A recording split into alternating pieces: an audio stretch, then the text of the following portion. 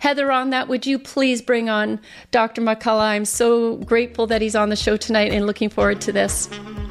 And thank you, Tanya. Dr. Peter McCullough is a respected American internist, cardiologist, and epidemiologist. In addition to his many duties, he also manages the cardiovascular complications of both the viral infection and injuries that developed in patients after receiving the COVID-19 injection. He has dozens of peer-reviewed publications and has commented extensively on the medical response to the COVID-19 crisis. He has reviewed thousands of reports, participated in scientific congresses, group discussions, and press releases, has testified before Congress, and has won numerous awards during his distinguished medical career. As one of the world's top experts on COVID-19, Dr. McCullough has shown his great strength of character as he has upheld his oath and has provided his patients with the best possible protocol for treating respiratory illness in spite of government threats and malfeasance. We are very grateful that Dr. McCullough is able to share his story with us today, and on behalf of everyone here at Action for Canada, I'd like to extend a warm welcome to Dr. Peter McCullough. Welcome to the Empower Hour, Dr. McCullough. Thank you for joining us today. Well, thanks for having me. Thank you. Thank you, Heather. You always do such an amazing job of researching and knowing our guests. Dr. McCullough, it is just such an honor to have you on the show. This is the first time I'm actually talking with you and meeting you.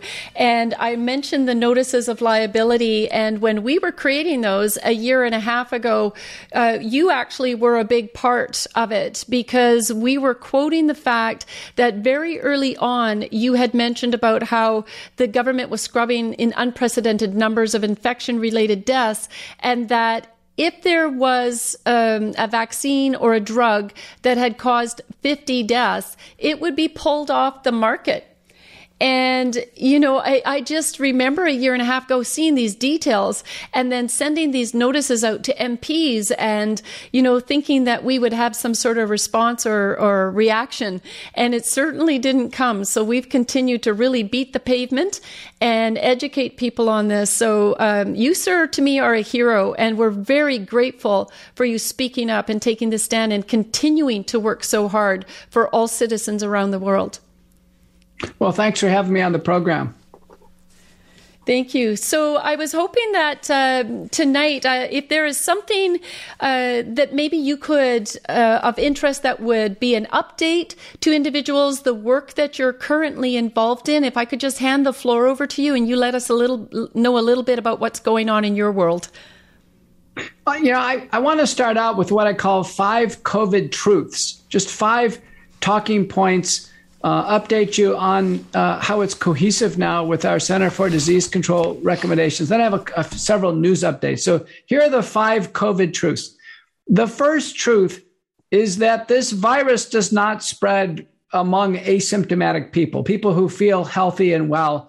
The virus doesn't spread between the two. 2 excellent papers in 2020 by Cao in 10 million Chinese and Zachary Madewell, published in JAMA, separate paper, demonstrated that there's negligible asymptomatic spread. That's the first point. And our CDC now agrees. So our CDC says if you've been exposed to COVID, but you don't have any symptoms, you're not going to spread it to anybody else. So you don't need to go in quarantine. We don't need to have anybody without symptoms, going into any type of lockdown or quarantine. So our CDC concedes that. Another point along this no asymptomatic spread. Our CDC says now the only time in healthcare we need to wear masks is when we're directly dealing with COVID, just like we would directly deal with tuberculosis or another respiratory condition. So I think this is a very important point. The second point is that there is no utility in doing testing in people without symptoms. That means weekly testing for work or school or travel. And our CDC agrees. Our CDC says no more asymptomatic testing. The World Health Organization said that back in June of 2021.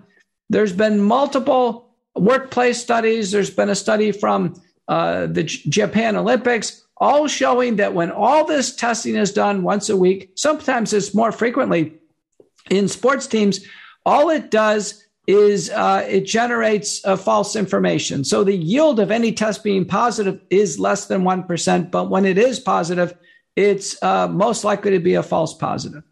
So the point number 2 is no asymptomatic testing. It has no support anywhere. Point number 3 is once an individual has had the infection and they've recovered, and in some of our audiences now in the United States, it's 90% of adults. As CDC says, 86% of children have already had COVID. What we know there is that the next infection with COVID has a negligible risk for hospitalization and death, negligible. So the next time you get a phone call and someone says they have COVID, your first question is this your first time or is it a subsequent event? I ask that every time now. It's very important. A paper published by Chin and colleagues, New England Journal of Medicine, in October of 2022 showed that among 59,000 prisoners, 17,000 staff, those individuals who are having second infections had zero risk of hospitalization and death, and it didn't matter whether or not they took a vaccine. Point number 4 is that COVID-19 remains a very treatable illness, provided the treatment is started early. It's very important. Fazio and colleagues and myself have published on this. The early window is the first 3 days of symptoms. So I want everybody on this call to know, whether it's the first, second, or third episode, you should do treatment. And the treatment you do at home is using a virucidal nasal wash and gargle. So that means taking dilute povidone iodine or dilute hydrogen peroxide, a few drops in a spray bottle with a pinch of salt, spray it up the nose, sniff it back, and spit it out. Do it twice on each side, and then gargle with a shot glass of the same solution. It's very important. Can do that twice a day to prevent COVID. Can do it up to every 4 hours in acute treatment of COVID. 12 clinical studies, 3 large randomized trials, a convincing effect. In fact, better than a vaccine. We have data now showing that virucidal nasal washes and gargles reduces the spread of COVID. It's the only thing that actually reduces the spread. It drops down the positivity on nasal PCR antigen testing dramatically within a few days. So every person on this call should have a nasal oral hygiene approach ready. Okay. Nutraceuticals and supplements play a role. Probably vitamin D plays the biggest role. You can find about all of these on my website, petermcculloughmd.com, and look up the McCullough protocol. It's been published, peer-reviewed, and it's one of the more widely used protocols. Others are available.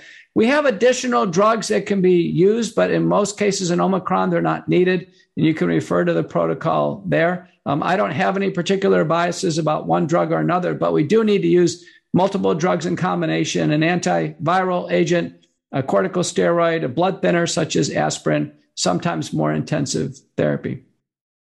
Point number 5, the COVID-19 vaccines as they exist are not sufficiently safe and not sufficiently effective for use in human populations. And after multiple stern warnings, the World Council for Health on June 11th, 2022, this is the best place to go for a consensus. The World Council for Health, which represents 70 grassroots organizations, issued a pharmacovigilance report based on excess mortality and concluded all the vaccines should be pulled off the market. Now, they had several stern warnings before that time.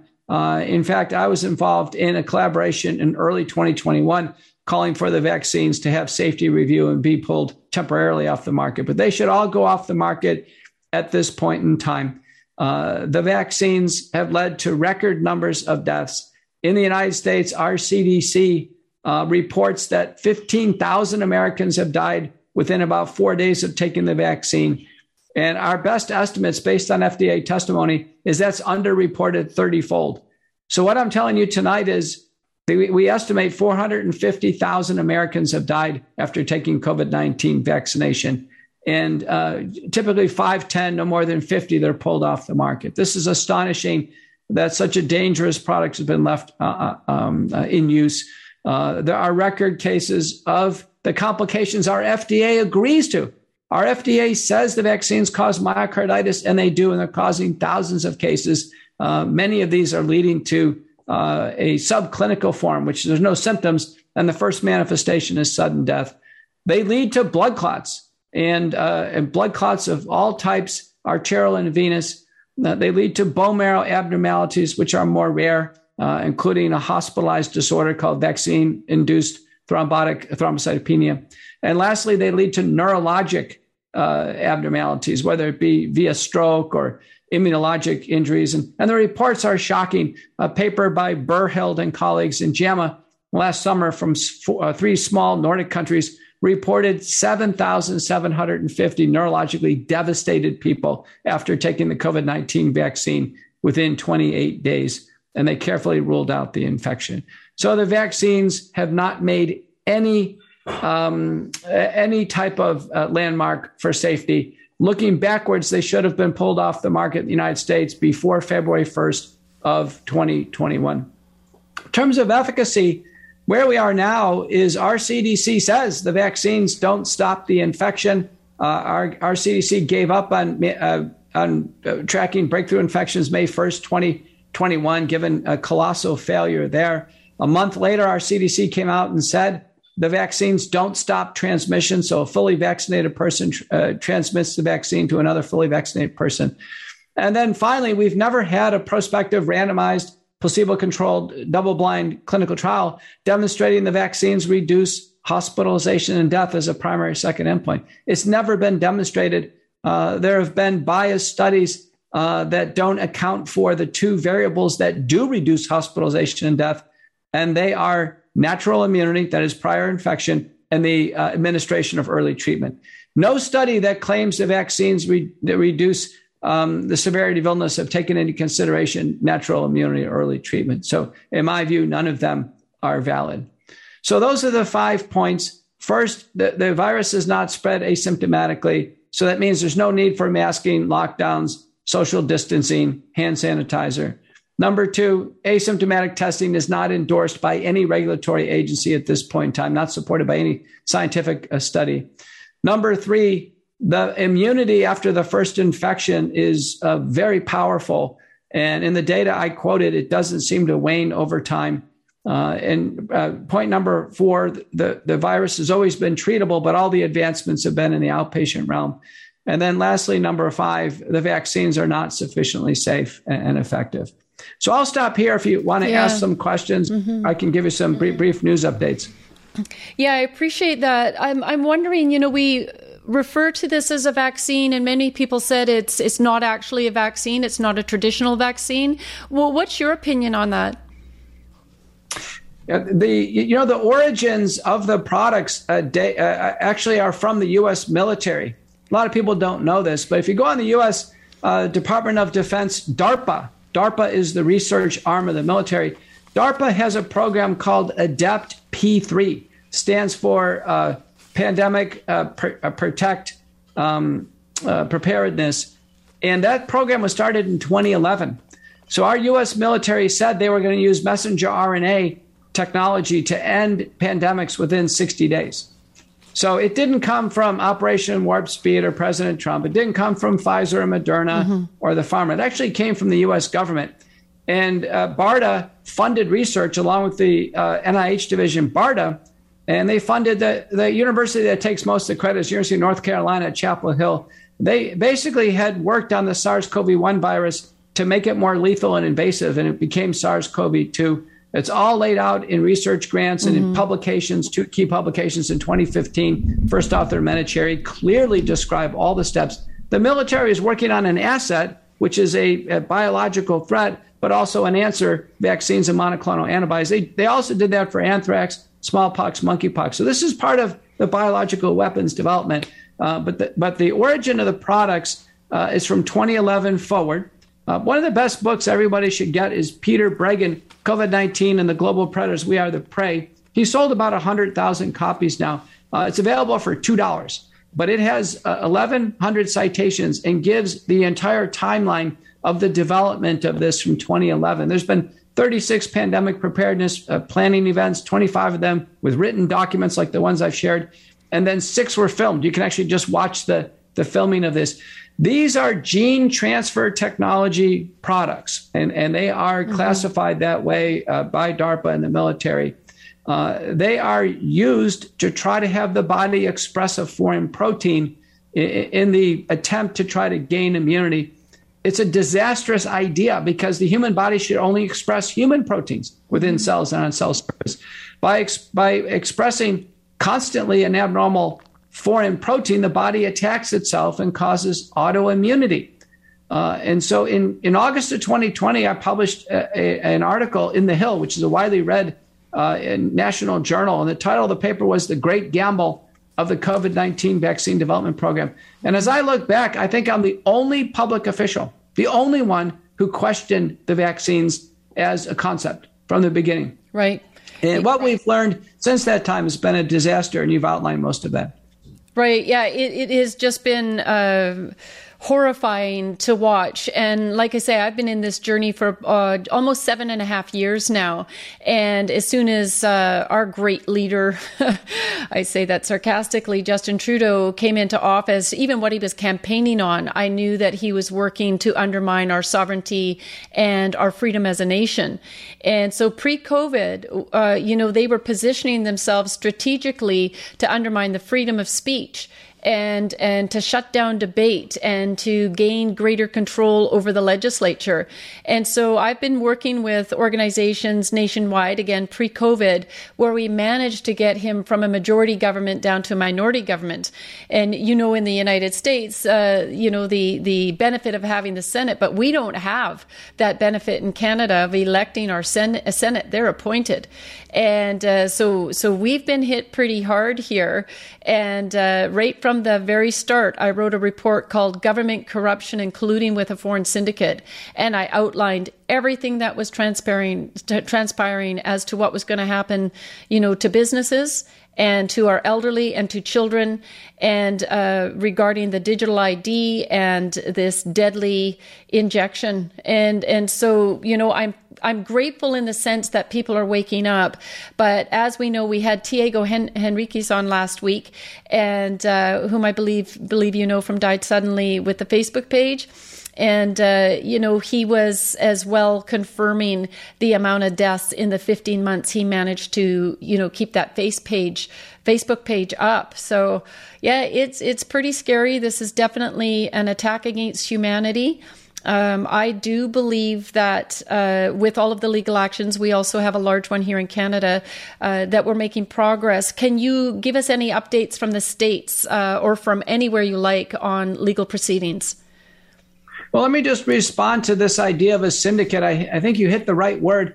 Another book I'd encourage you to pick up is Courage to Face COVID-19. I've written that with best-selling true crime author John Leake.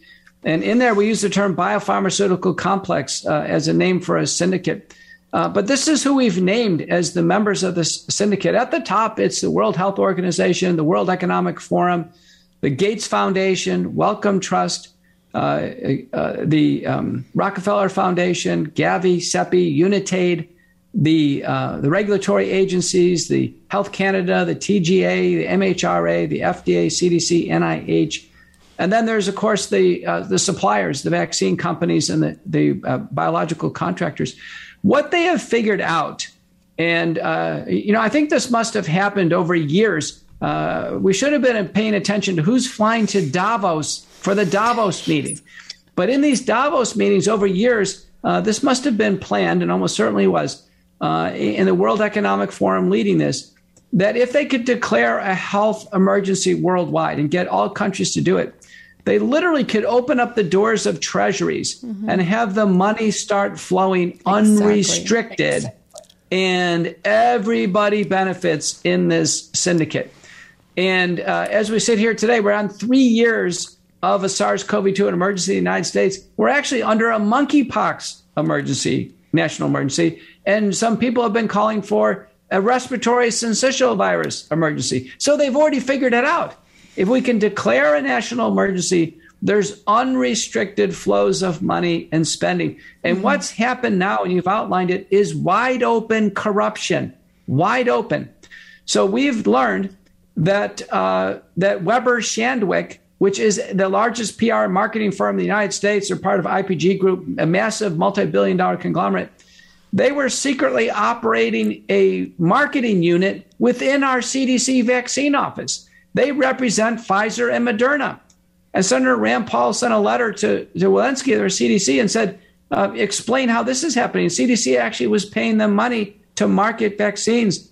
It's affecting me because my board certifications are being threatened, and Weber Shandrick is actually working with the American Board of Internal Medicine and pushing vaccines on doctors' groups. So this is wide open. Doctors are punching back this week. Dr. Paul Merrick, Mary Telly Bowden, and Dr. Apter are suing the FDA for falsely telling Americans that they should not use ivermectin. And they had all the statements that the FDA was tweeting this out in 2021, misleading America. And now the attorney for the FDA is saying, oh, we didn't tell America they didn't need to take ivermectin.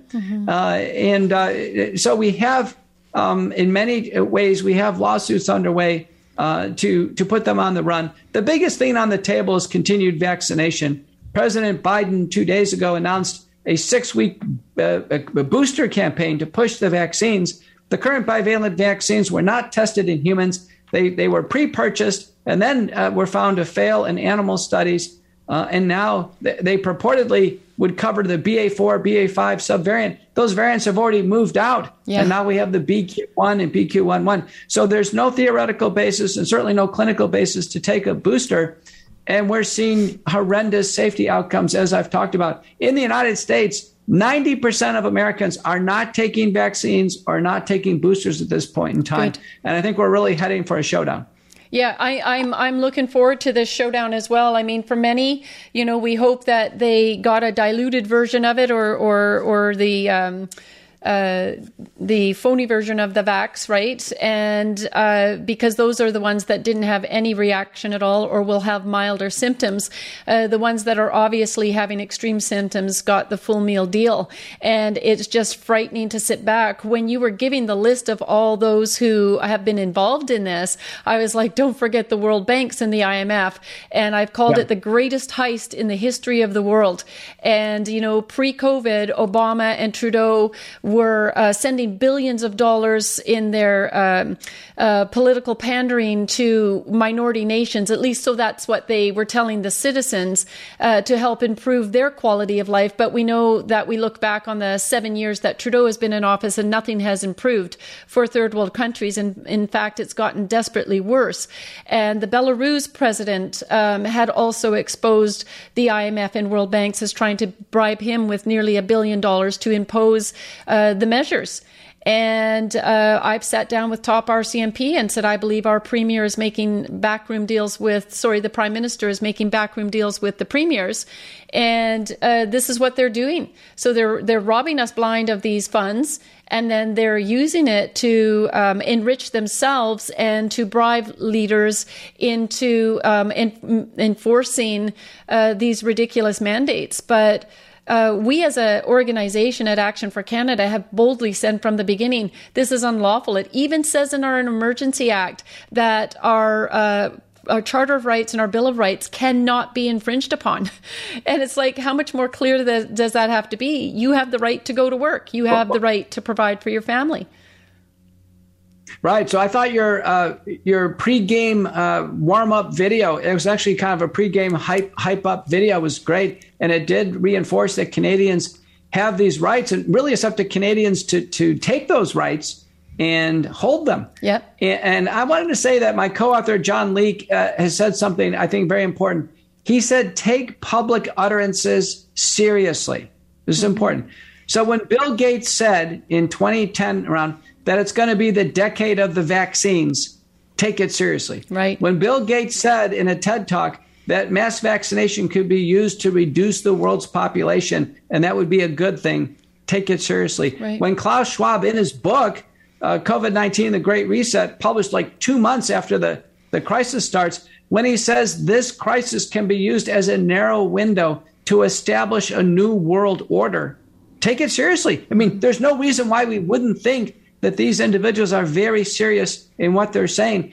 And I think if you look at it in that perspective, it does explain what's going on. Right. Yeah. This was not Bill Gates and Klaus Schwab foreshadowing or looking in their magic ball, right? Their crystal ball. This was them relaying that they had a plan in place. And I remember when in February, the news all of a sudden started blasting out about COVID and to stay home. And because of all the work that we'd been doing, I sat in my house and I looked at those reports and I said, holy smokes, this is how they're coming next. And just so strategically, if you had been following the government and involved and concerned and fighting back against the decisions they were making pre-COVID, you would have seen the writing on the wall as to what was coming. And not only that, but they were being open and honest about, what their plans were. They just took the next influenza season and they promoted it on steroids to instill a mass fear in citizens around the world so that they would comply.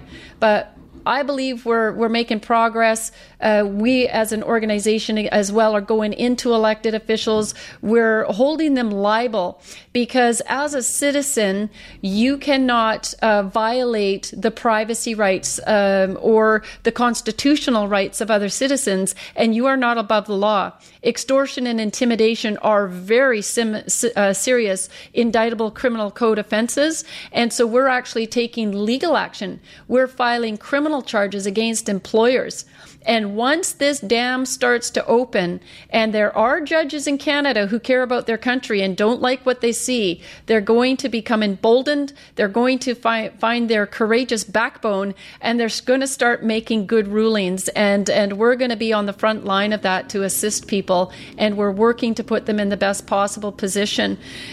So you had mentioned, I believe it was the American Board of Internal Medicine, is that right? Now they're coming after you. So you've maintained your license, and so what is the underlying line here? Like, you've lasted a long time in Canada. They've already removed the license for anybody that would have been as bold as you speaking out. So let us know a little bit more about what's going on there. Just for background, I've been researching SARS-CoV-2 and COVID-19 from the beginning. I have 60 peer-reviewed publications on the topic. I've testified twice in the U.S. Senate, multiple state senates. I'm a frequent commentator on almost every news. I've been on ABC News, Fox News. I've been on all of them. I've set the record on Joe Rogan, ahead of Elon Musk. And today I was trending number 1 or number 2 on Twitter, ahead of Trump or Musk or anybody else. What I'm known for worldwide is I've been bringing the world the truth.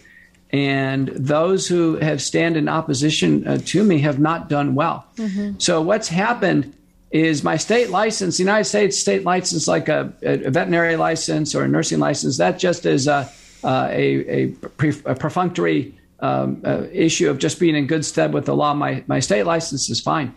But the board certifications now, I've been targeted without due process. They've gone back in time, ex post facto. They've come up with a COVID misinformation policy. They've declared I've violated it. They've received letters from the U.S. Senate to come out and discuss this. They won't do it. Multiple state senates. And so they now have had a meeting they didn't let me attend, and they've decided to strip me of my residency and fellowship. It's amazing. I could be the first doctor fully qualified in U.S. history to be stripped of my residency and fellowship certifications for political reasons. Right. And so now I have a brief period of time to appeal. And we've basically uncovered this gross corruption that the Pfizer Moderna's marketing firm is working with the American Board of Internal Medicine.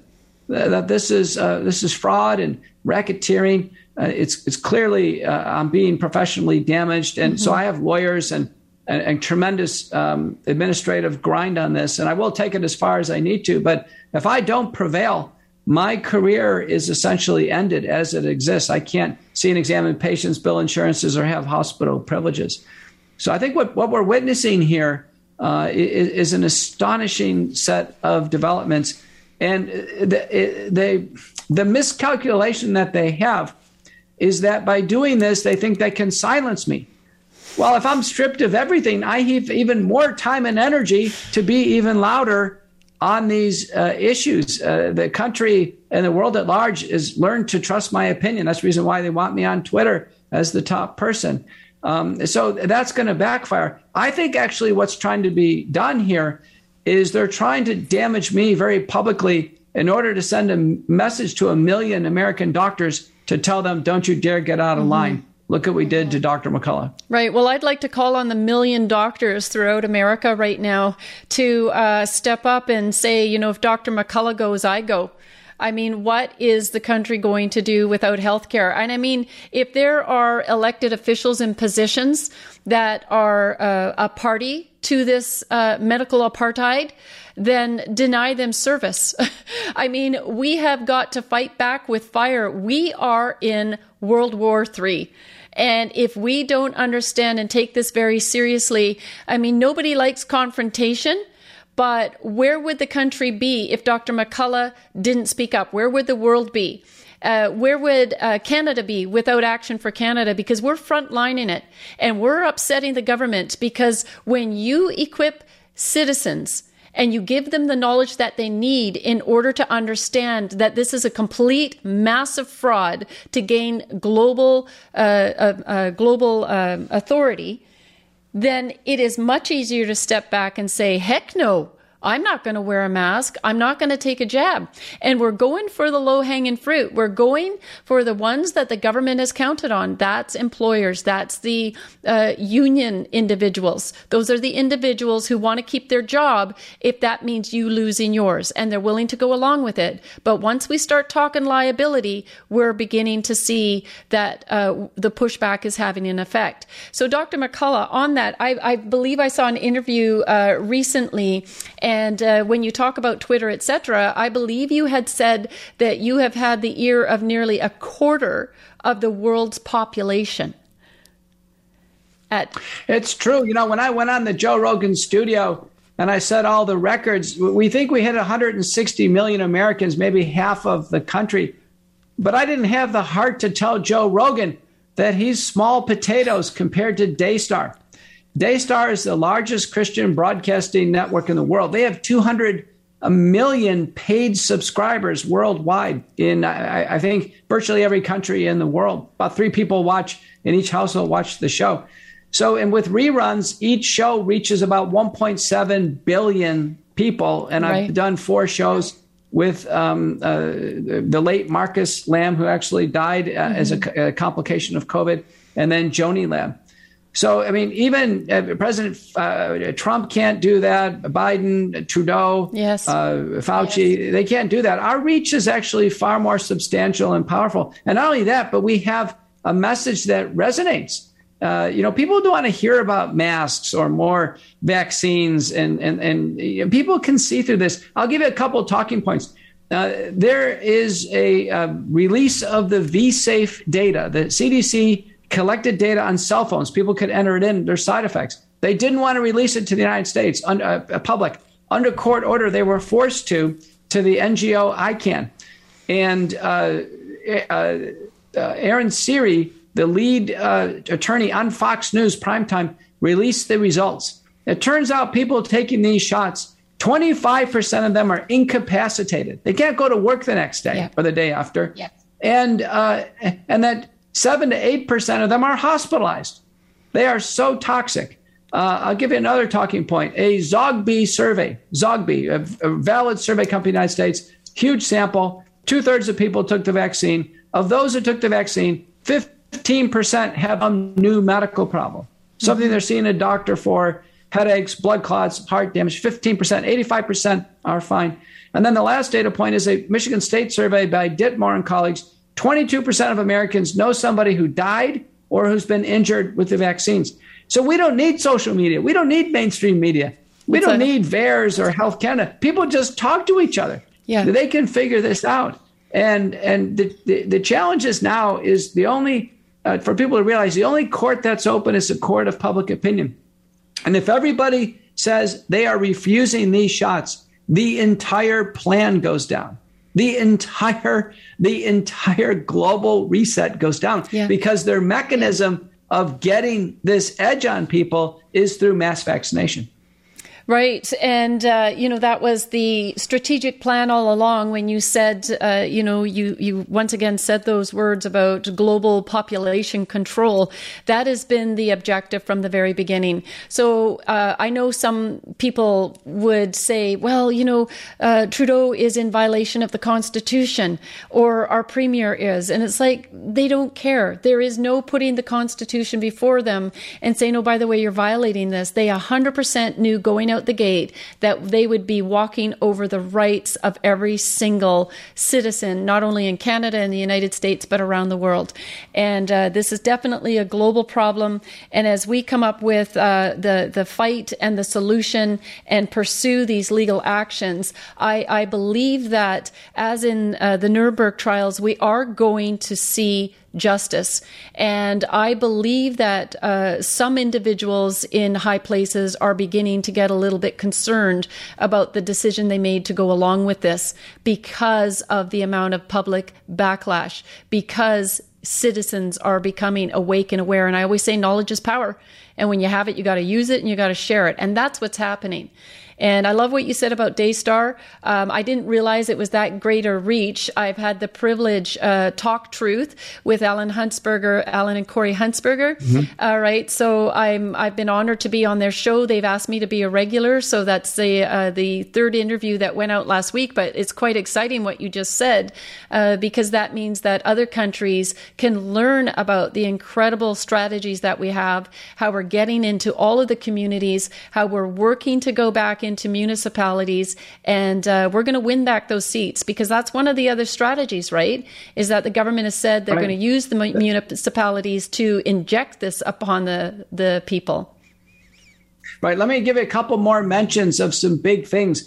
In India, they've started the QVive network, QVIVE, and that probably will become bigger than Daystar. It's led by a wonderful media personality, Ashutosh Panthanik. I've been on the program multiple times. They actually have in their group Mr. Prashnan Bhushan. He's the top barrister who's taken the case against the vaccines all the way to the Supreme Court of India. Very, very courageous older man.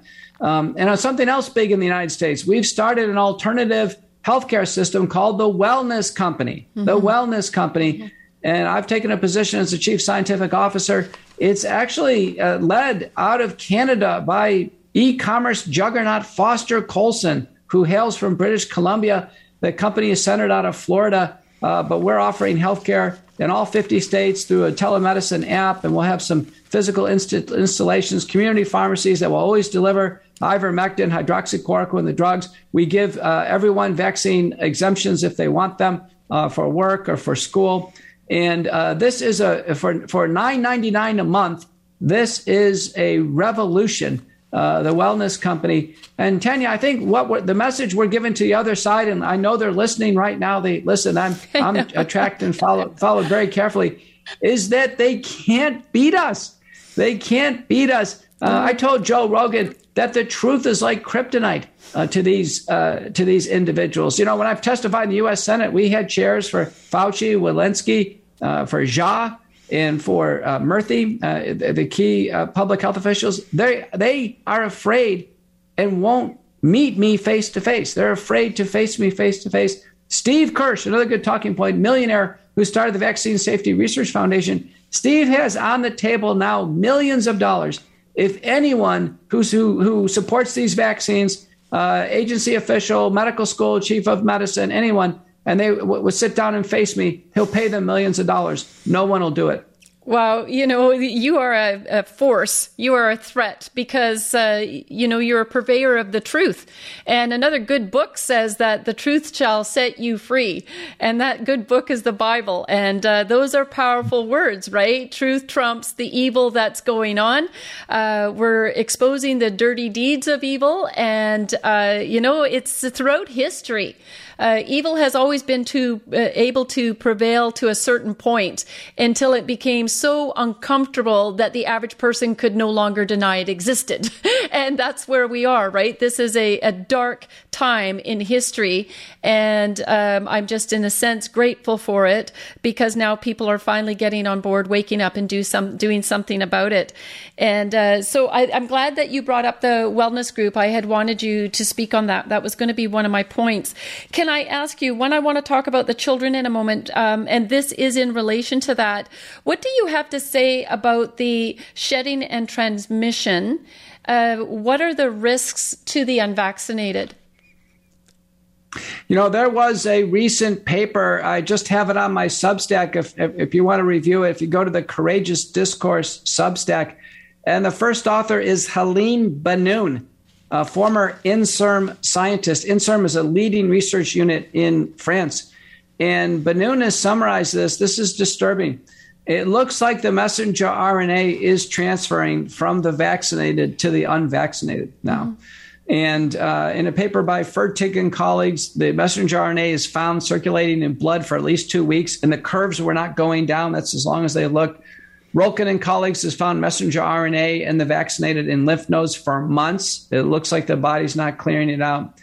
And then a recent paper, this is most disturbing, from Hannah and colleagues, JAMA, showed that the messenger RNA is in the breast milk of women ill-advised who took the vaccine during pregnancy or afterwards. So it's now clear. I think the messenger RNA, that's the greatest concern, was could you actually take a vaccine inadvertently by close contact, kissing, sexual contact, breastfeeding? And it looks like the answer is yes. Now the question on the table is, how long do you wait for contact? No one knows. The vaccines, the messenger RNA vaccines for sure, they've never been demonstrated to actually leave the body.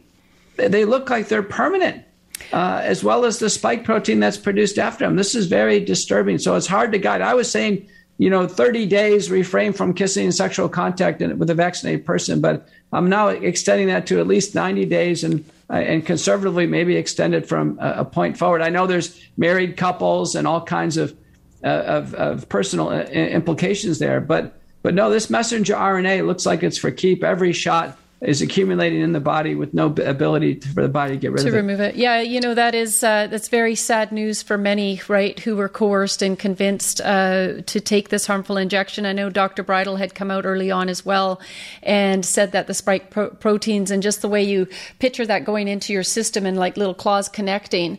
And so, how would you, assimilate that and then remove it? And I can say firsthand that absolutely 100% the jab does have an effect on unvaccinated. My sister, who has never had any heart problems, was having severe heart problems after being around individuals in the neighborhood. She'd gone to a barbecue and didn't know they were vaxxed. And she went through all of the thorough testings. Nothing came up as far as any heart problems for herself.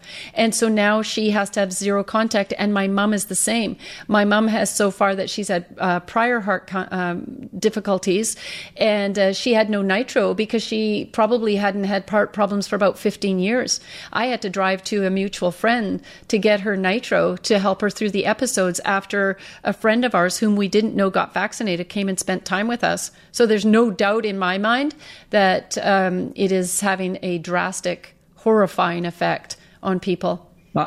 I know people have to make their decisions. Now, fortunately, my wife and myself, we're not vaccinated. We would never take the vaccine. We don't have worries ourselves. And I've been told that on dating apps now, one of the most important checkboxes if someone's unvaccinated.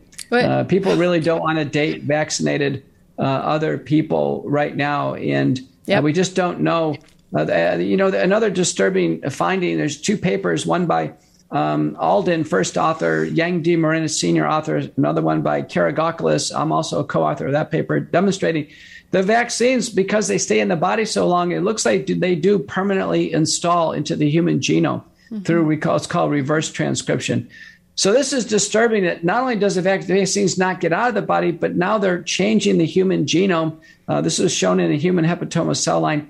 And so it's conceivable that two vaccinated people could actually pass the code for Pfizer and Moderna into the baby permanently. Oh, yeah. And if this is, so this is very, very disturbing. The government, as they develop these vaccines, as they kind of rushed it through the final stages, there was no assurances that these were safe. There was no genotoxicity, no teratogenicity studies. Now to learn, and in autopsy studies, the spike protein produced from the genetic material is found in the heart. Bowmeyer and colleagues have shown that. It's found in the brain. Yeah. Found in the brain, Mora and colleagues. So I can tell you, everyone who's taken the vaccine has this material in their brain, their heart, their adrenal glands, reproductive organs. It's really a terrible thought. My heart goes out to people who have taken the vaccine. Yeah, myself as well. And that's one of the reasons why we started the chapters. We were saying as well that we believe this is going to be our church without walls as well, providing support and love and community to those who are going to be also facing some very difficult times. I've been very blessed. I advised my family right on at the start that not to take this jab. My kids have honored that, and my mom, my sister, my family. Unfortunately, not one particular member of my family I shared a womb with, but it's concerning, and we've got to find a way to think, okay, past now the fact that, yes, individuals are going to be permanently in a situation where they don't know the longevity of, will it be 10 years, before they have a response or reaction? And will there be a point in research where they come up with some sort of cure, for the individuals? Well, yeah, let me give you an update. People have asked the question, okay, they got the message. The vaccines are bad. They're not taking any more shots. They've asked the question, when is the risk over with? When can I not worry? Recently in my practice, I saw 2 women 18 months after the vaccine have serious blood clots that went to the lungs, pulmonary embolism, right. 18 months. The other thing to remember is most people who took the vaccine are also getting COVID because the vaccines don't work. And so they're getting the exposure of the spike protein through the vaccines and through COVID.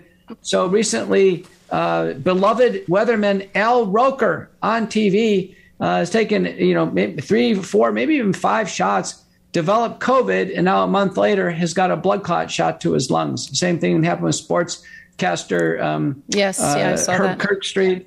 And then also Dallas Cowboy great Deion Sanders. Deion Sanders developed an arterial blood clot syndrome where his toes were amputated. And in my clinic now, I've seen 2 young people with the arterial emboli syndrome have high leg amputations. They're now permanently disabled from the vaccine. And so as more permanently disabled people, our CDC says nearly 15,000 Americans are permanently disabled. That means amputations, disabling strokes. I've had a woman in my clinic, a blood clot in the arm, and we've had to remove the first rib and get out the blood clot. That happened, by the way, in famous golfer Nelly Korda. Nelly Korda had a blood clot in her arm in the same type of pattern. We have pop star Justin Bieber has Ramsay-Hunt syndrome. That's a signature syndrome of COVID-19 vaccines. And now his face is paralyzed. He can't sing. He's very tired. It has other effects. The trigeminal nerve is damaged. His wife has actually had a blood clot after the vaccine, shoot to the brain, needed retrieval with a coil device. It goes on and on. We can mention public figure after public figure. Yes, yeah. Now, people have to understand the only pathway now is to take no more shots, take care of themselves, good physical conditioning, good diet, and let's hope for some therapeutics. The most hopeful things I'm aware of is now there's a bevy of studies for long COVID, and I think it would apply in vaccine injury for the use of hyperbaric oxygen therapy. And I was on a Canadian broadcast last night pre-filming, and we went over the data together with Dr. Diamond Fernandez, a cardiovascular specialist in Western Canada, way up in the snow. And then the other oral therapeutic that's promising, one preclinical study was very good, done by the Japanese, is with a supplement called nattokinase. And this appeared to digest the spike protein but not damage the cells. It was very effective. And I hope it advances into human studies rapidly. Okay, yeah, and I know there's many people who would line up whether there was human studies. I mean, what they're being given right now was, tested on 7 rats or 6 rats. And so, if there's a chance, I think that this treatment should be released on the public as soon as possible. And I know, there's a lot of people that are going to view the show. Usually our shows can get upward of 50, 60,000 views once we've aired them over the next months. And we want you to take heart. We know this is very sobering. It can be very concerning. And please, become part of Action for Canada. Get involved with our chapters. Be parts of the community. We all need to support each other. And, for those of you who may have felt quite smug, thinking that you were helping people, and that's the reason you took the injection, and you were very negative towards the unvaccinated, this is no longer about that. We don't care what your stance was on it prior. We need you to know that you're supported and that there is hope. As you hear, there is research going on. And as soon as there is any positive information to give on that front, we will be making it available and that information available to the public. I know somebody had asked a question in the chat as to whether or not vax people can affect animals, dogs. The answer is yes, 100%. Vets have already been advising that dogs are getting cancer and other ailments, and it is directly related to being in the home of vaccinated or people that have taken this injection. So yes, it can be transmitted there as well. I know somebody that I trained their dog for, a young dog, 4 years old only, and their whole family got jabbed, including the kids, and the dog at 4 years old passed away from a very aggressive cancer. That just doesn't happen by coincidence. All right, so now I just wanted to ask you about our children. I know the time is coming short. Do you have a few more minutes for us? Yeah. Is that okay? Okay, I want to talk about what's happening with our kids. How can we? I don't know what to say to parents who thought that they were doing the best thing to protect their children by being convinced that they should give them this jab. What's your view on this, Dr. McCullough? Yeah, a good way to think about it is a child is inherently healthy.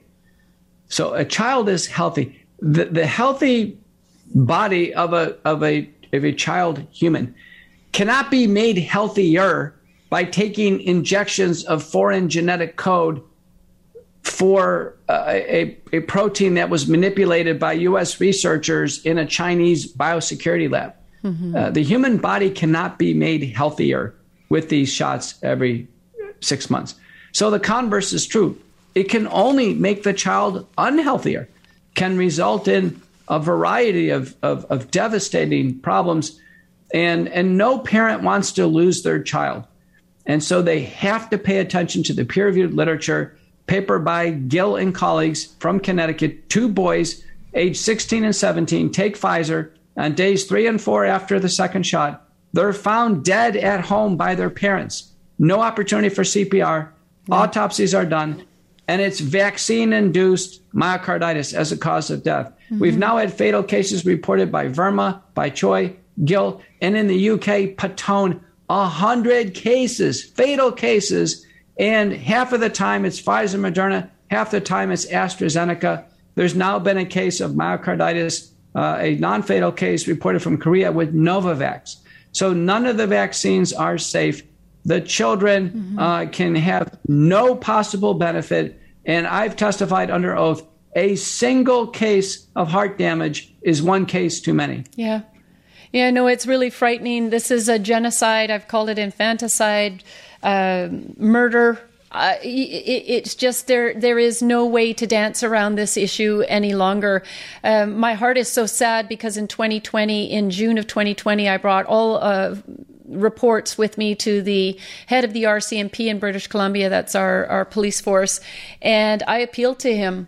I laid it all out. I said they were not permitting ivermectin or hydroxychloroquine for treatment, rather the remdesivir and other unsafe treatments in order to progress the likelihood of a person surviving. And he says, oh, well, we're listening to the health officer. We meet with her every week. And I just looked him square in the eyes and I said, this is murder. And, I'm just, Commissioner. Let me just say that when something violates one's fundamental understanding of human life, when it violates that, there should be a full stop. And there's no more clear example than in pregnancy. Pregnancy, everyone agrees, is a very special time. It's a God-given, wondrous time of human creation. And everyone knows that a pregnant woman should take nothing into her body. Nothing. No alcohol, no smoking, they don't even eat soft cheese. Someone on a program today showed even some honey. There was a warning that honey shouldn't be taken because maybe it may have contaminants from the beehive. So a pregnant woman, her fundamental good clinical practice setting should tell her, never take an injection of the foreign genetic code for the lethal spike protein devised in a Chinese lab. That's like a science fiction movie. Pregnant women should be the ones to say no. And this idea that they don't know, they do know. Pregnant women have known since the beginning of time not to do dangerous things to their body. Yeah. And any woman listening to this right now of reproductive age, it's on you. It's your job to protect the babies. And we have a manuscript I've done with lead obstetrician in the United States, James Thorpe. That manuscript is in press right now. I am telling you, there are 10-fold increased rates of fetal loss, bleeding, hemorrhagic complications, changes in the amniotic fluid, craniofacial abnormalities, stillbirths, maternal deaths, fetal deaths. This is a disaster. It's a disaster. And in the first week of the program, in the development, pregnant women were excluded from the randomized trials. The FDA said they shouldn't take it, and the vaccine companies agreed. Yeah. But in the first week of the program in the United States, 3,000 pregnant women took these vaccines voluntarily. Yeah, that's in the first week. Yeah. That tells you the human mind was not thinking correctly. No. I know Moderna and Pfizer on Health Canada had specifically said that they hadn't done any treatments on pregnant women or infants. And our health officer, Bonnie Henry, she is very closely tied to Bill Gates and the World Health Organization. So she's been full on. And a year and a half ago, I remember when she was giving her news reports and saying, oh, yes, it's very safe for pregnant women and that it's a benefit through the milk to the infants. While they're talking about intestinal bleeding happening randomly to infants, gee, what could be causing that? It is so monstrous, so evil what we're facing right now. Okay, so then the other question is, I was reading the other day in the email thread I was in with you, somebody had posted about a legal action taking place, and it is regarding the MMR vaccine and acetaminophen. And I think I really wanted to report on this tonight that we have seen a huge risk. This isn't in relation to the COVID jab. It is in relation to the MMR vaccine for children. And many kids have, there's been this increase in autism. And where there was four shots, 16 doses when I was a kid, in 2019, it was 16 or 17 shots and 72 doses. We are filling children with toxic material that is harming them. And it appears that the autism is now a result of that. And now they're saying in this research report that acetaminophen was recommended when children were getting their vaccinations to reduce fever or pain reaction. And it has had, it was part of the reaction that has induced autism. Do you know anything further about that? I'm not following that specific story, but I want to recommend another book to your listeners. It's called Turtles All the Way Down. And it does describe the sequence of clinical trials. The vaccines were never subjected to prospective randomized double-blind placebo-controlled trials. They were only had active comparators. And so what the COVID-19 vaccine debacle has done is caused doctors like myself, I've taken all the vaccines up to COVID. So did my children. I didn't question them. But when I was born, there were 3 shots. Now, as you said, there's 17. There's a total of 72 injections across, I think, about 17 products. And what is going on right now is doctors like myself, we're re-examining the entire vaccine schedule. And by doing so, I've drawn the conclusions that vaccinating for easily treatable conditions like diphtheria, pertussis, and tetanus, that's probably obsolete. Yes. That vaccination with hepatitis B in an infant should probably only be in the circumstances as a mother with IV drug abuse. Only. Right. And then hepatitis B would come much later on for doctors or healthcare workers. I took it. That's fine at that stage of life. But the vaccines, instead of being blanketed, ought to be very selective and ought to have strong clinical rationale. By blitzkrieging the children's immune system, it looks like there are these idiosyncratic reactions leading to neuropsychiatric disease, asthma, and a variety of conditions. I'll point you to an analysis done by Paul Thomas, a pediatrician, probably the best study that exists. Half of his practice took the vaccines, half of them didn't. The ones who are fully unvaccinated, they're far healthier. That's exactly what we've been hearing. I think this is all backfiring on the pharmaceutical companies, and the government's pushing this because now there's the World Health Organization said vaccine hesitancy in 2019 was the greatest risk. No, it is forcing the population to take these deadly jabs, which is now bringing question to the vaccinations for childhood vaccinations. So now they've said from cradle to death, we've got these vaccinations that for the elderly, for shingles, they just want to vaccinate everybody to the hilt, and it's causing so much damage. And anybody that I've spoken to who has not had childhood vaccinations got through any of the diseases just fine. And when they introduced childhood vaccinations, there was already a massive decline on all of the diseases that they were intended for because of proper diets, clean water, housing, etc. And so this has been a really diabolical campaign to really deceive let me make one comment. Out of these 72 shots, one of the products that actually makes up a lot of that is influenza, including the current recommendations are vaccinating a 1-year-old child for influenza. And I can tell you as a doctor, the only people I'm concerned with are, senior citizens. What we know here is a paper by Chung and colleagues in MMWR, the CDC journal last year. The flu vaccine had 16% vaccine efficacy, and that was statistically insignificant from 0. Yeah. So what I'm telling you is the flu shot does 0 from the human body. I filled out an exemption this year for the hospital. I'm not taking it. I'm not going to take something in my body that has 0 benefit. And this is it, right? And can actually cause more harm than good, because right now people are questioning what are they putting in it. They're even, threatening that they have the mRNA in the flu shot. They don't have messenger RNA in it, but all the companies are signaling that the next versions would be messenger RNA. We're talking influenza, certainly the COVID-19, the respiratory syncytial virus. There is an RSV vaccine coming along. It's an antigen-based vaccine right now, and it's only partially effective. I think at this point in time, everyone's going to carefully re-examine the schedule. In the United States, the vaccine hesitancy was only 2.5%. Before COVID. That means, most people just took the vaccines. The current number now is way over 30%. That's awesome. That is exciting to hear, because we need more individuals understanding that they don't care about your health.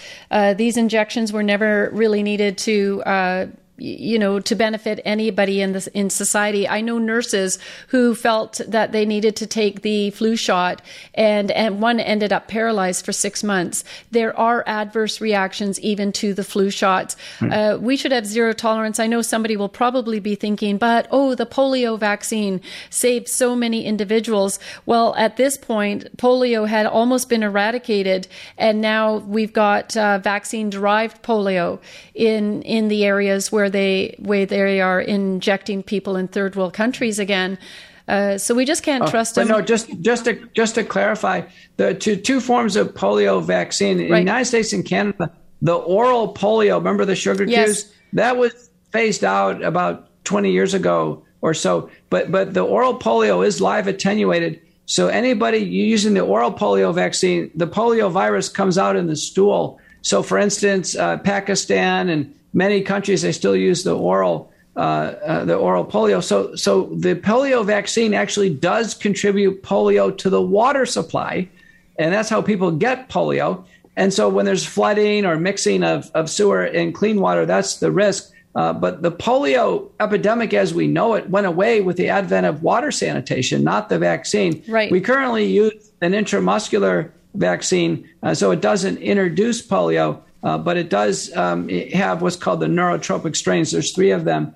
I think at this point in time, none of the vaccines are particularly compelling. I think the antigen-based vaccines, make the best overall proposition of risk benefit. That's hepatitis B and meningococcus. But the entire schedule should be reexamined. Okay. And I know there's a real push right now there. The media and the news are all over it about RSV and children, suffering with this respiratory illness. And really, it's no breaking news. Most kids, by the time they're 2, have already, maybe suffered with RSV, and they recover just fine. The majority of kids. And it builds and strengthens their immune system to make them stronger with whatever other flu viruses come. They need to go through these things. And so don't be too overly compelled or concerned about what it is that the media are feeding you, and about the ICUs being, overflooded with children coming in. Part of the problem with the ICU beds is because we don't have medical staff any longer in our hospitals that can manage. And so they've had to cut back the ICU beds. So when they tell you the ICU beds are full, it could have gone from 20 beds down to 10. All right. So just everybody calm down. If you have small children, it's going to be okay. All right. Let me comment on that. RSV is as an RNA single-stranded virus. The vast majority of the people who develop RSV are children less than age 1. It's an infantile disease. It's easily treated with nebulizers. We can use albuterol nebulizers, sometimes budesonide.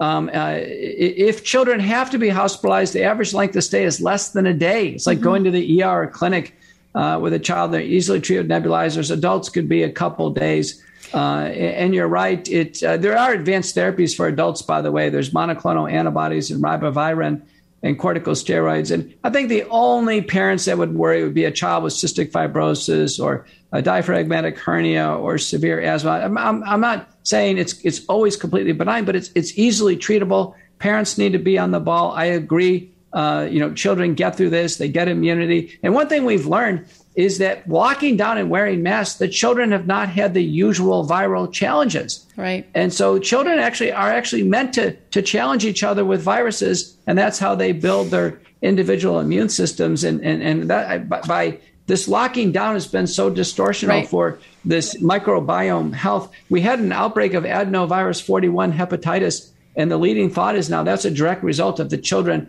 not playing and interacting for a couple of years. RSV could be another example. Right. So those snotty noses are a good thing, right? Because they're building kids' immune systems. Don't be afraid of it. I don't know if you've heard what's going on in Canada, but our shelves have been empty of children's Tylenol or ibuprofen for 5 months. They have not been bringing it in to Canada. So our shelves have literally been on the news empty, where individuals cannot access that to bring down their child's fever or help to comfort them. So we're suggesting that if you're a parent on tonight experiencing this, that apparently there are pharmacies in your community who can make up the product for you if your child is at risk. And so this is pretty scary for parents hearing about this respiratory virus. Their child comes home with a sniffle. Next thing they have a cough. There's no Tylenol on the shelves. We're not even sure if we want kids to take Tylenol anymore after that acetaminophen report.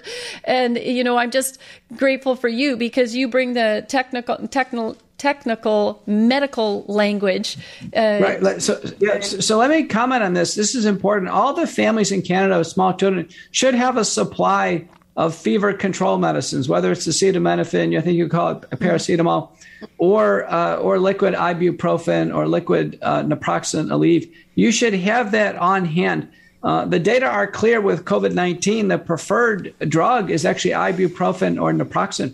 It's better to relieving symptoms. One of the reasons why children should not be left with high fevers is that it can prompt seizures, and that's quite alarming. Also, it works to dehydrate the kids. So we actually do want fever control. It's very important. Everybody make sure they have a supply. If they have to order it online, I'm really just appalled that in Canada, it almost sounds like there's an intentional starving of the Canadian population. I heard rumors early on in the pandemic that zinc was taken off the shelf. And other things that people could have used to try to manage. Right. In the legislature, our top health officials are talking about not taking vitamin D. It has just been corruption, like I said, on steroids. Very, very concerning. This most recent campaign by the government to scare the bejeebers out of parents, and then threaten that there's not enough room at the hospitals. Plus, there's no treatment or therapy in your local drugstore to assist your child. So you go down to the cool baths and compresses and whatever else that parents can do to assist their child. I know that my sister was telling me as well. The natural of that is willow bark for acetaminophen, and that is what is to help and assist in bringing down fevers and for aches and pains. But just a clarification there, the willow bark is actually the derivative of aspirin. Aspirin. Thank you for the correction. That's correct. Yes. So we want to be, now listen, aspirin is okay in children, but it needs to be weight-based and very short duration. There's a syndrome called Rise syndrome that can develop with chronic large doses of aspirin given over a long period of time. Short duration, low dose, weight-adjusted doses are fine.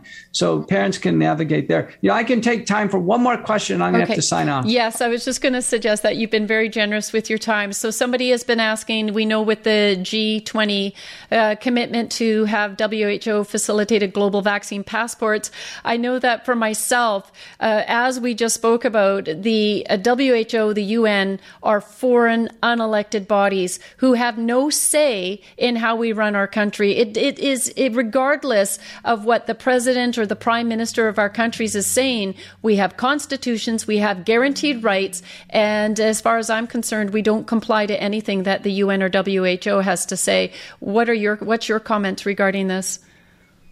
I agree. It's greatly disturbing. There's no need for vaccine passports. They wanted to base it on COVID vaccination, which doesn't even work. So, and is frankly dangerous and is being rejected. But this is an attempt, again, to take away our civil liberties, restrict travel.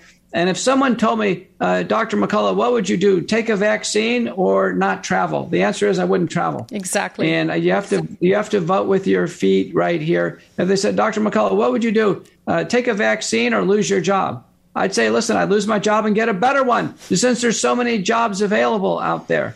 We're going to have to start making decisions like that. And very quickly, people will see what happens. The more people take vaccines to, quote, keep their jobs, that's just perpetuating the problem. 100%. And even wearing the mask, you're not doing a kindness to anybody. You are part of the problem. You are handing your rights over to the government because it is a barometer. The government is looking at it to say, whose minds have we got captured, right? Who is going to continue to fall in line with our lies and continue to comply. So rip that mask off. Breathe freely. And so, Dr. McCullough, there you go. Thank you so much. Like I said, it's been an honor to have you on the show. I hope we can have you back someday in the new year. And just God bless you and all of the efforts. We'll be praying for you, and we'll be watching what happens for yourself as far as your license is concerned as well. They got to keep you going. Right. Well, God bless you all, and thanks for having me. Thank you so much. All right. Wow. Wasn't that just an amazing night? We're so grateful to Dr. McCullough. He spent well over the hour he had booked with us. We hope that we had asked lots of good questions. I didn't do a Q&A tonight because that can waste a lot of time in some good conversation. And with the caliber of Dr. McCullough coming on, I just wanted to try to ask as many questions and engage him as much as I could.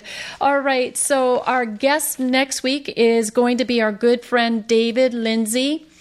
This is going to be amazing having him on as we're faced again with our tyrannical, silly government trying to mandate masks and trying to interfere possibly with people's right to go back to their jobs or travel. We're getting ahead of this. So we're going to have a resource that we're creating right now on what your rights are. We have many citizens across the country taking all of Action for Canada's amazing campaigns and getting out there and handing out flyers as an example.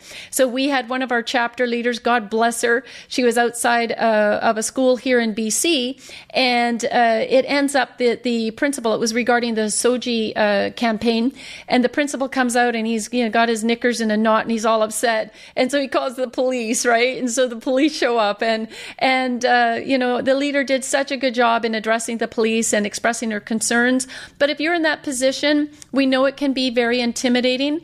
And so we just want you to have something that you can print and have on your person, because handing these flyers out is an essential way of getting out there and bringing awareness. One, I want to give a big, huge shout out once again as I'm thinking about it, and to remind you that this actually works. Using the flyers, having these campaigns that Action for Canada is initiating, and having us all finally as a unified body working together. I mean, we have a very massive email list. And so when we at Halloween had sent out the campaign to take the Soji flyer and hand it out to adults showing up at your door, that saved us a lot of time, standing outside in the rain or snow outside of school, handing out flyers. So good on you guys. We had an excellent response. We just launched the mask campaign this week because, of course, schools across Canada, these nasty NGOs are lobbying the government saying, we need masks. We need children to be masked. They're liars and they're abusing our children, and we can't let that happen. We're not going to go into any other season where we see another child masked. This is abuse. And so we launched that campaign on Saturday, and man, have I been so pleased with the results of people writing into us. Our chapter leaders are writing and saying we're having very good results with trustees and votes against it, etc. We can do this, all right?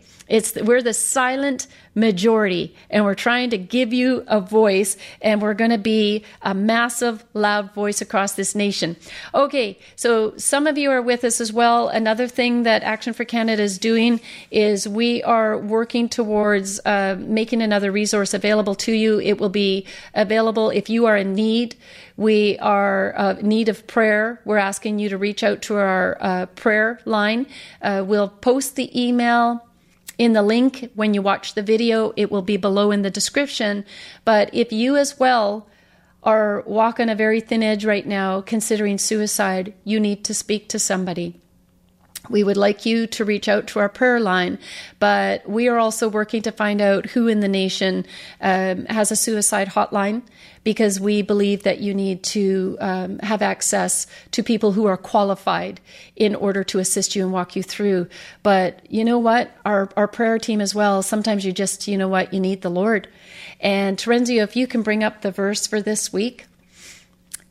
I became a Christian when I was 9 years old. And I remember reading my Bible in the dark with a flashlight, and I went through it beginning to end a couple of times. But my favorite verse was John 3:16. And it says, "For God so loved the world that he gave his only begotten Son, that whoever believes in him should not perish, but have everlasting life."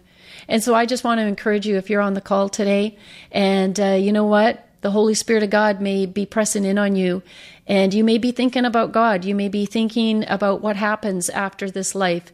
You may have been brought up as an agnostic or an atheist or even in a different religion, but you're not feeling the hope. And as I've mentioned previously, I'm not afraid. I'm courageous because I believe God has a plan, and I know that He's called me for such a day as this. But I can't live in fear. The worst they could do to me is they could take my life, my body, my here on earth, but they have no control over my soul, because I have prayed that prayer. I have asked Jesus to come in as my Lord and Savior. And that is, it says, the only way that we can have everlasting life. It's not just about being a good person. All right. Jesus was born and He rose again. He died on a cross and He rose again for us to be the greatest sacrifice on earth, so that you could have eternal life. But we need to confess our sins, and we need to get right with God, and we need to give the wheel over to Jesus in our life. And I'm telling you, there is nothing more comforting than being filled with the Holy Spirit of God. In the most troublesome times, you can manage to get through some of the worst times because of it. So I just encourage you today, and that if you've made that decision, please, again, reach out to our prayer team. Tell somebody about it. We'll pray with you. We'll encourage you to get involved with a local church that has been open and is a freedom-loving church. You don't want to go into a closed church or one that's doing it online on Zoom. No, don't support them. We want you in a church that is freely living the life of Christ. All right, my friends, thank you so much for joining us tonight. God bless you. God bless Canada, and we'll see you next week.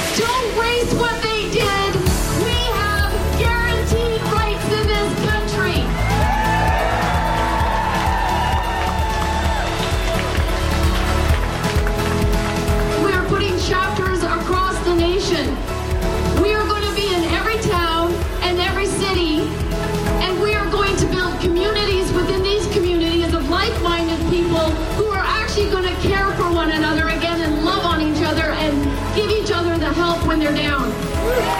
We are going to use the teams and the people that build within chapters to support our businesses. The government's actions are completely 100% unlawful. Judgment will again be found on justice, and those with virtuous hearts will pursue it. You have a virtuous heart if you are here today pursuing freedom and righteousness. And then verse 23 comes along with a promise. God says He will turn the sins of evil people back on them. He will destroy them for their sins. I take great comfort in that, because I serve